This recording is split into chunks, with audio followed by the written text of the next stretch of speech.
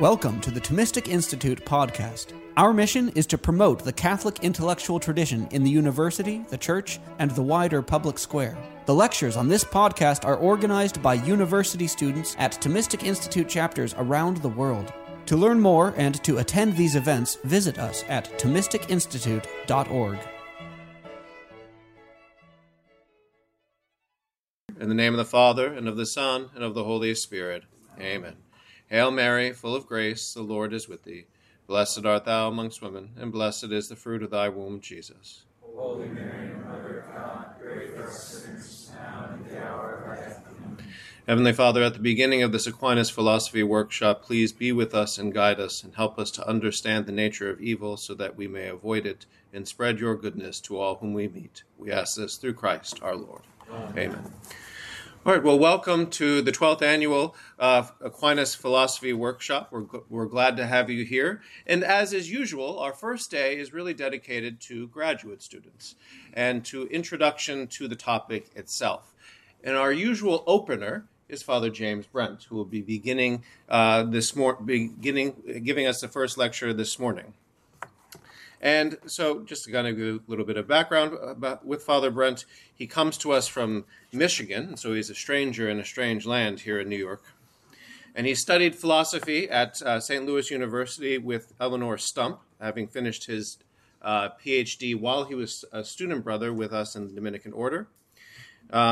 He also has an STL from the Pontifical Faculty of the Immaculate Conception, where we do our formation at the Dominican House of Studies in Washington, D.C.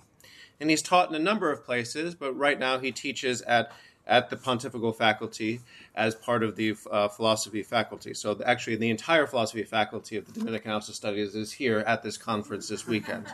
So we're glad to join you all.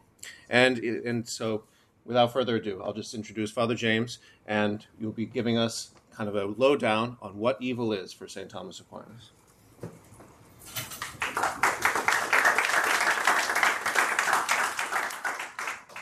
Thank you, Father Ambrose, and thank you for the invitation to come and speak with all of you at our annual Thomas Aquinas Philosophy Workshop, Thomistic Philosophy Workshop. And as is customary, the first couple of talks that we have for the conference, apart from the graduate student talks that we're going to have today, are introductory. They're meant to give a sort of general survey of the topic in order to prepare people for the further talks that are going to take place over the rest of the weekend that go into a kind of deeper dive into a lot of the details. So that always, in a way, makes it nice and easy and enjoyable for me. I can just sort of introduce the whole thing and then set up all the hard questions and leave the hard questions then to other people to deal with and address. So we're going to be speaking this weekend about evil. We're going to be speaking about evil, not the problem of evil per se, although obviously we're going to probably touch on that directly or indirectly in a number of ways. But we're really speaking about the nature of evil or the metaphysics of evil. And so let's begin with that. I'm sure that everyone here, I hope everyone here has already heard enough of Thomistic philosophy to know that he claims that evil is a privation. Okay, so in a way, we're going to spend the whole weekend talking about nothing. But it's not kind of like that, but not quite as well. So, in fact, maybe the difficulty is that we've maybe heard that too much. Evil is a privation, evil is a privation, evil is a privation. We can kind of throw it around without thinking much about it. So what I want to do is step back and think about what's actually prior to evil, which is goodness. And what's prior to goodness is being.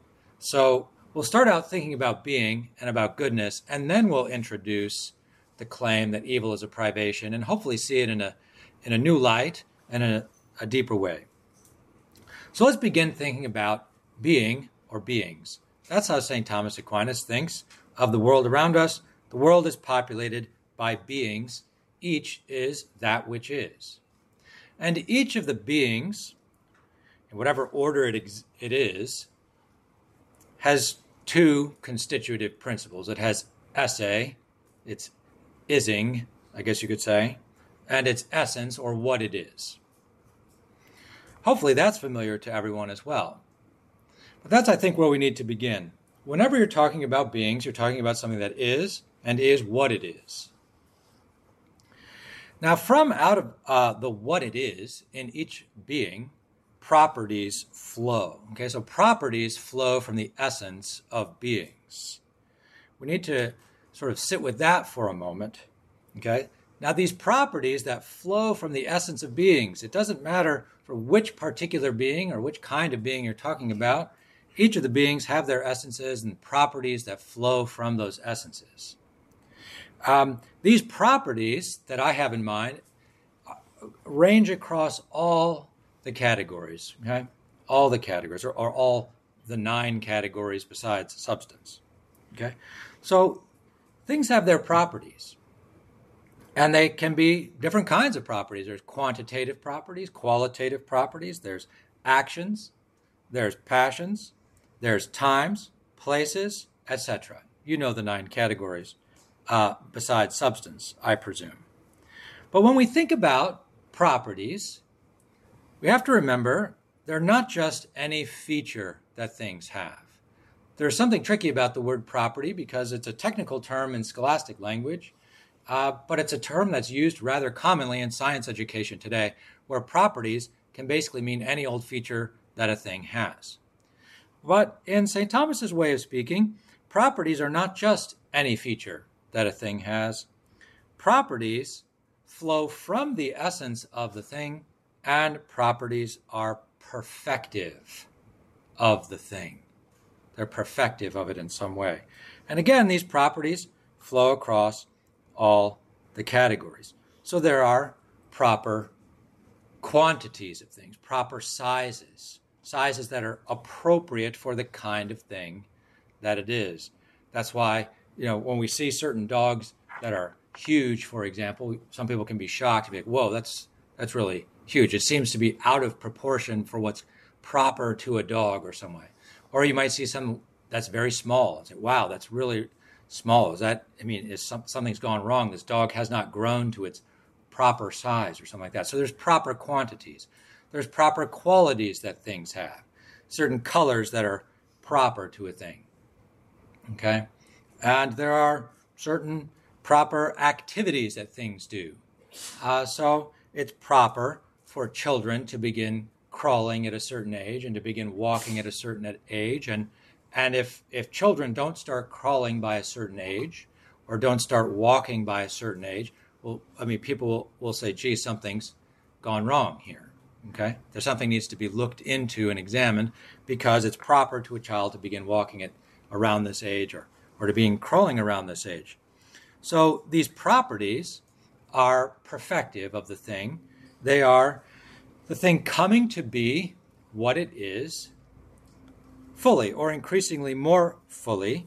I guess you could say that if properties are perfections, we will want to ask the question, what do you mean by perfection? Okay, so perfection is the fulfillment or the completion of a thing in its being.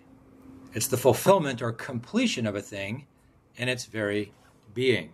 So what the properties of the thing do is what they are, you could say, is the fulfillment, the completion of the thing according to what it is.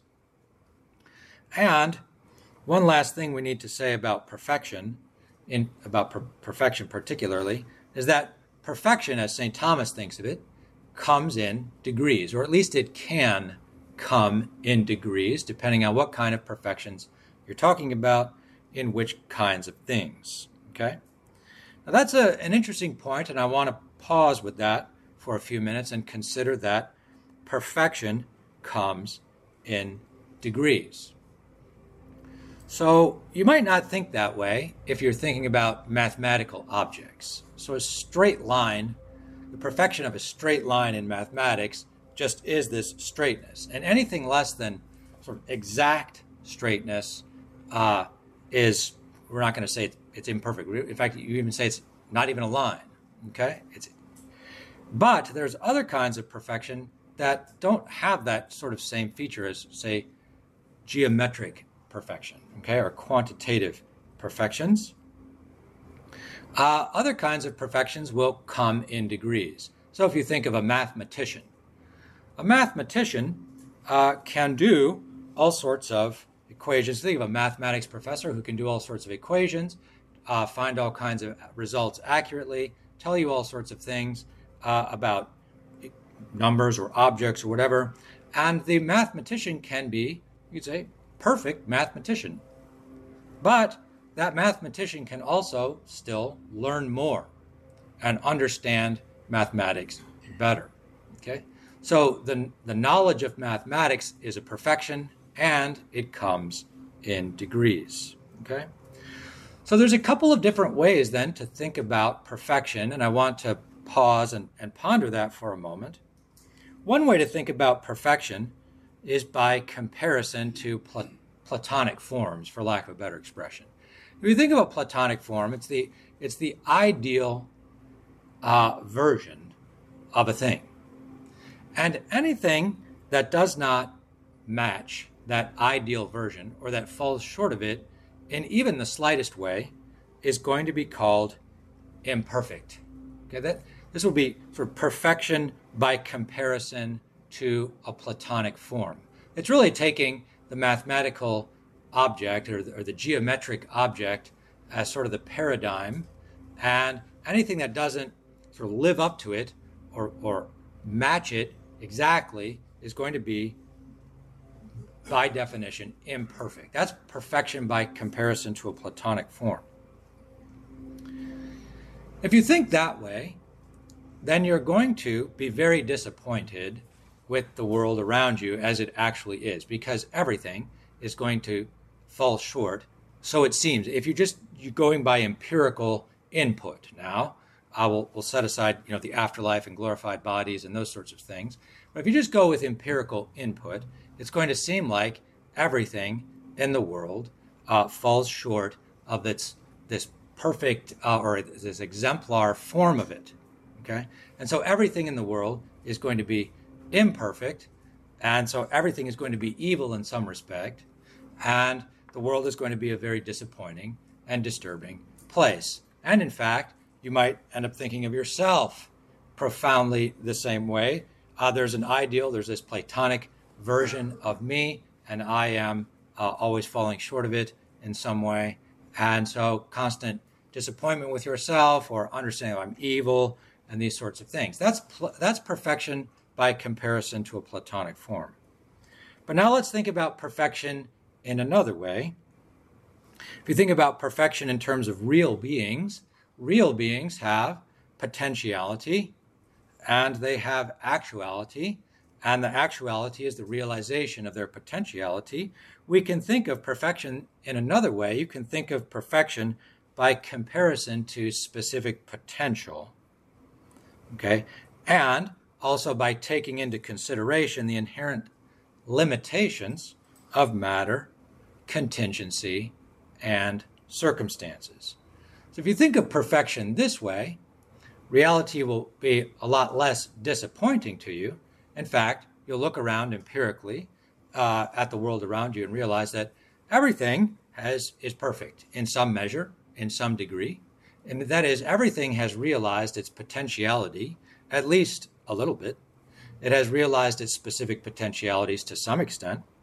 And it's realized its specific potentialities insofar as it's possible, given the limitations of matter, contingency, and circumstance. Okay? So that would be a different way of thinking about perfection. And that, I want to suggest to you, is the way that St. Thomas tends to think about perfection. He doesn't think about it by comparison to Platonic forms so much as he does think about it by comparison to specific potential and taking into consideration that's inherent in the limitations of matter, contingency, and circumstance. I'll give you an example of taking into consideration inherent limitations of matter and contingency and circumstance. If we think about the doctrine of the mean of virtue, a lot of people learn the doctrine of the mean of virtue, and then they set their sights on hitting the mean at all times, okay, in all circumstances. And they can start to think about the mean in this mathematical kind of way and not take into consideration the inherent limitations of matter, contingency, and circumstance. And they can end up becoming obsessed about a certain exactitude regarding the mean. But Aristotle points out in the Nicomachean Ethics that the mean is always an approximation. That's a very important consideration. That if you get what's approximately right, you basically get it right. And there's perfection there. There's perfection in the approximation. That's just an example or an illustration of how Aristotle thinks of perfection in light of the limitations of matter, contingency, and circumstance. Okay? So it's one thing to be perfect by standards set by a Platonic form. It's another to be perfect insofar as it's possible in a world of matter, contingency, circumstance. Perfection then being a realization of the specific potential of things. Okay, that's just a very general overview about beings, perfection in general, and different ways to think about perfection in general. Now let's zero in on another principle that's very important in the metaphysics of St. Thomas that is part of the background of the discussion of evil. We have to think about goodness first. So all being is good. Okay, the transcendental goodness is a transcendental attribute of being. Goodness is found in all beings whatsoever. So another way to say it would be this: goodness is perfection. Okay, goodness is perfection.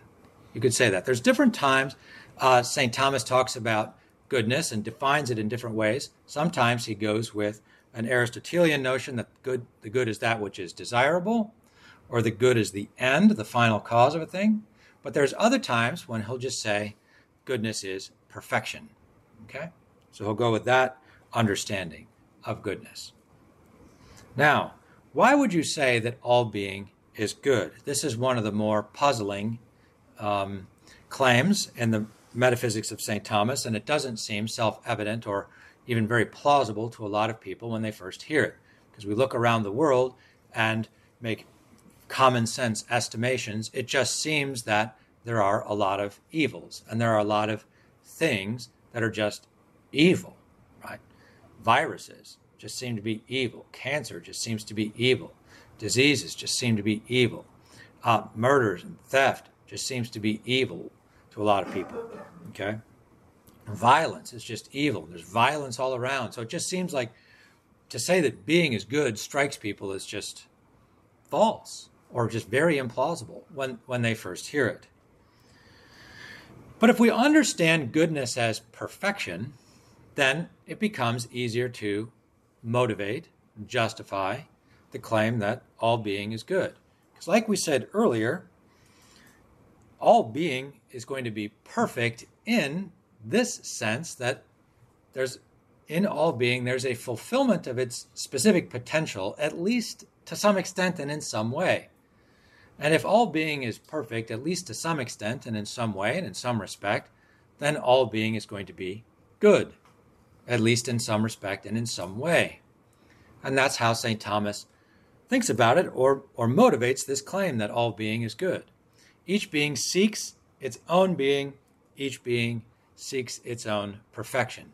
To be itself is a perfection of beings, just as beings. And insofar as each being seeks its own being, seeks to be, it's seeking its own perfection. It has perfection to some extent insofar as it is, and it continues to seek more perfection insofar as it strives to maintain itself in existence and to become what it is even more. If we could lay it out in the form of an argument or a syllogism, it would go something like this. Number one, every being is perfect, at least to some extent or another. Every being is perfect, at least to some extent or another. In order for that to be an intelligible notion, you need to be thinking in terms of perfection coming in degrees. Number two, simply to be is a perfection of beings as beings. Therefore, every being is good to some extent. Every being is perfect to some extent, we should say. Every being is perfect to some extent. And if every being is perfect to some extent, every being is good to some extent, or in some respect. Okay? That's how we can lay out the claim that all being is good. It's against the background of the proposition that all being is good that St. Thomas introduces the notion of evil. What is evil? Evil is privation. That's the statement we've been introduced to in the past. Hopefully, we're building up to it now. Evil is a privation. You could say that's what it is. All right, now how do we understand that statement, that evil is a privation? St. Thomas distinguishes between two things. He distinguishes between negation and privation. I mean, most people may have thought at some point in their life, evil is a lack. Evil is an absence. It's the absence of what is good. Or it's something missing something. Okay? St. Thomas understands that, yes, of course, but there's different ways things can lack. There's different kinds of absences or lacks, and he wants to draw distinctions regarding the different ways something can lack or something that can be absent. So let's talk about first what he calls negation. Negation. On the one hand, something can simply lack a perfection, just simply speaking. It can just lack a perfection. So let's say that singing is a perfection. Okay, opera singers. She sings perfectly, we'll say, and people will applaud the opera singer. Singing is a perfection. Okay? But fish don't sing. They just lack that perfection. Okay? So that would just be simply lacking a perfection. But it's one thing to lack a perfection. It's another to have a certain kind of lack that's actually contrary to a perfection. Okay, that's actually contrary to a perfection. So although a fish lacks the perfection of singing, that lack in the fish is not contrary to its own properties or perfection. It's not contrary to its own properties or perfection because it's not in the nature of a fish to sing. So it's one thing to lack a perfection. It's another to be in a condition that's contrary to a perfection. All kinds of things. If we look at the world around us and just consider perfections in the abstract, there's all kinds of negations or lacks of perfections in all things. I mean, we were just talking about this yesterday in the car as we were coming up. I mean, if you think of God, God has all perfections, okay? Everything else is lacking those perfections, certainly to the degree that, and in the mode that God has them. So are you going to then just say, well, everything is evil? Everything is evil. It just lacks these perfections. No, you're not going to say that because just simply lacking the perfections of God is not necessarily a privation for things that aren't God, or it's not a privation for things that aren't God. And lower things, fish, lack all the perfections that belong to the beings of higher grades of perfection. Are those lacks evil in the things in the lower grades of perfection? No. They're not proper to those things in the lower grade of perfection to have the perfections of higher orders or higher grades. So although there's a lack, it's not a lack that's contrary to the thing's perfection. Okay? So negation is simply lacking a perfection. It's not having the contrary to a perfection. What's privation? Privation is not only lacking a perfection, but lacking a due perfection. Lacking what's proper to a thing. Lacking what belongs to a thing according to its nature. That's privation. St. Thomas's standard example is the stone does not see. That's a negation. It's not missing something proper to its nature. But if you say the eye does not see, that's a privation. That lack is actually contrary to the perfection of the eye as an eye. Okay? So that's a privation. So evil is a privation. That's the great claim. And in that sense, we can say evil is a lack. Evil is an absence. But not just any lack or any absence. It's the lack of what's proper to a thing, the absence of what belongs to it by nature. Okay? Now, when a lot of people hear this, that that's what evil is, it's a lack. It's merely a lack. It's merely a privation. It's nothing positive in its own right. It doesn't have actual being, positive being in the world. Okay? When people hear that, sometimes they become disturbed and raise objections because it can make it sound as if we are making light of pain, suffering, turmoil that people go through. Okay? You're saying that all of the destruction wrought by all of the wars down through history, that's all just a lack. It's like not really there in the world.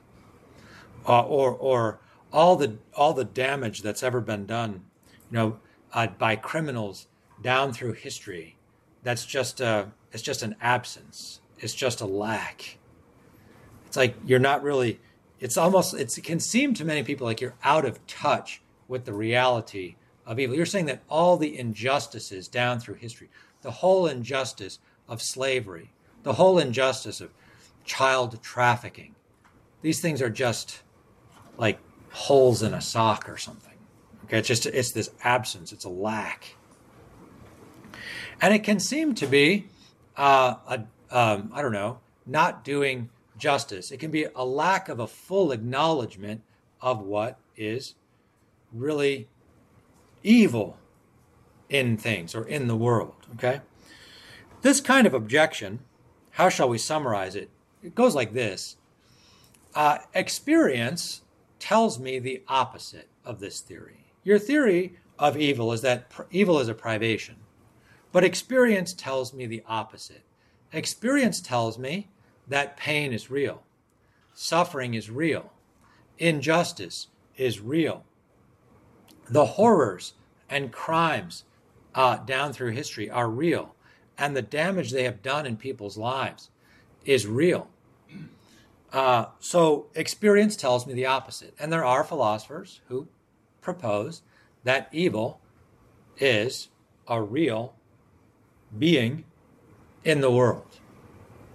Okay? Why? On what basis? Experience tells me so. Okay? I experience it, I feel it, therefore it is. So they hold evil is a real thing. Now I want to pause and think about this for a moment. I want to think about the significance of the view that evil is a privation. Okay? It starts to come to light when we consider this objection. There's a significance to the privation account of evil. Okay? And I think part of the great significance of it is that it's contrary to every kind of Gnosticism. It's opposed to every kind of Gnosticism that comes up down through history. Gnostic thinking goes in a certain direction, and it goes in the direction of reifying evil, okay? So that the world around us really consists of, you could say, two forces or two domains. There's the force or the domain of goodness, and there's the force or the domain of evil. And what reality is, on the Gnostic view, is a kind of clash or conflict between the good and the evil. And it's a kind of view, it's a dualistic metaphysic, but it's a dualism of good and evil, where good and evil have a kind of equal ontological status, and they are at odds with each other and at war with each other. Okay? Gnosticism always sort of holds this kind of account of good and evil. And part of the significance of a privation account of evil is that it denies this dualism about good and evil. We should not think of good and evil as two distinct orders or two distinct forces having equal ontological status that are fighting each other in the world. Now, you could call it the Star Wars account of reality, where there's the good side and the dark side, and they're at odds with each other. Okay? St. Thomas is completely opposed to this kind of thinking, and he finds in the privation account of evil an important ally or principle in opposing the Gnosticism. If the Gnostic account is true, I mean, think about it, it would be very strange. I mean, we will say that contingent beings, contingent goods, there needs to be some sort of first principle of contingent beings and contingent goods. And we trace that back to some first principle, right? You could call that God. Well, if you think of evils as having a kind of positive ontological status, and there's this order of evils out there, or evil is a force that's at work in the world, well, here's a series of contingent beings too, these evils. Do we need to trace those back to a first principle? Does there need to be a first principle of evil, just as there's a first principle of good? I mean, that's what Gnostics really thought. They thought there were two gods, the God of good and the God of evil. The God of good's not responsible for the evil in the world. The God of evil is responsible for the evil in the world. So we want to stay away from this kind of account of good and evil. We want to stay away from the dualisms about it. Okay? The privation account allows us to just deny this upfront. Say, this picture is fundamentally false. We should not think of being as if it was a domain of goods and evils that were at odds with each other, and we were left wondering which one's greater, which one is going to win in the end. St. Thomas's repeated position is that goodness is prior to being, and all evil is found in what is good. Goodness is prior to evil, and all evil is found in the good. That should set your heart free a bit from the kind of dualistic picture, where you realize that, wait a second, deep down at bottom, reality's good. Fundamentally, ultimately, being is a good thing. Fundamentally, ultimately, at bottom, reality is good. The beings that are in the world fall short in many ways. Okay? They lack their proper perfections in many respects and in many ways. But all of those lacks, all the ways they lack their proper perfections, are in things that are more fundamentally good and perfect, at least to some extent and in some way. So fundamentally and deep down, being is good, reality is a good place to be, and the evils in the world, you say, supervene, these lacks, these absences, are supervene upon, or they're in the good things. That's a very, a happier account of reality, okay? That allows you to sort of be at peace with being at bottom. There are a couple of corollaries, we could say, that follow from this proposition that evil is a privation, or this understanding of evil is a privation. Here's a corollary that's very important and very significant, and it comes as, many of you have probably heard it, but it comes as a genuine surprise to people when they first hear it. I know this from teaching undergraduates for many years. It's impossible for there to exist something that is completely evil. It's impossible for there to exist something that's completely evil. Why? Well, if evil is a privation and something were evil in every respect, it would be lacking in every respect, which means it would be lacking even in being, because being itself is a perfection of beings as beings. So it would be nothing. It would be nothing. The idea of a completely evil being, then, is incoherent if evil is a privation. Now, that should also do your heart some good. There is no such thing as a completely evil being. Okay? There is no God of evil that's all evil, who's making all the evils to be. Now, as soon as we make that point, especially when we first hear it, or make the point with undergraduates, almost inevitably, someone will say, what about the devil? Okay? And interestingly, somebody was telling me recently that although belief in God seems to be on the decline among people and among young people, so apparently recent studies have shown that belief in the devil is on the rise. Very interesting. Okay, so we might want to get clear on the devil, at least to the extent that we can. And we have to say, right off the bat, the devil is not completely evil. This comes as a surprise to a lot of people. Why do we have to say that the devil is not completely evil? Because all evil is found in the good, in being. And the devil at least has being, and just simply to be is a perfection of the devil, not as the devil per se, or not as a morally disordered agent, but just as a being. It's good that the devil is. Not because he's disordered and does all kinds of morally disordered things, but just because, just as a being.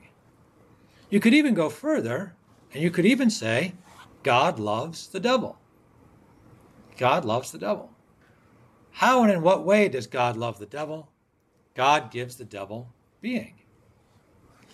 He gives him a perfection of all beings as being, plus he gives him his nature, plus he gives him movement and action in various ways.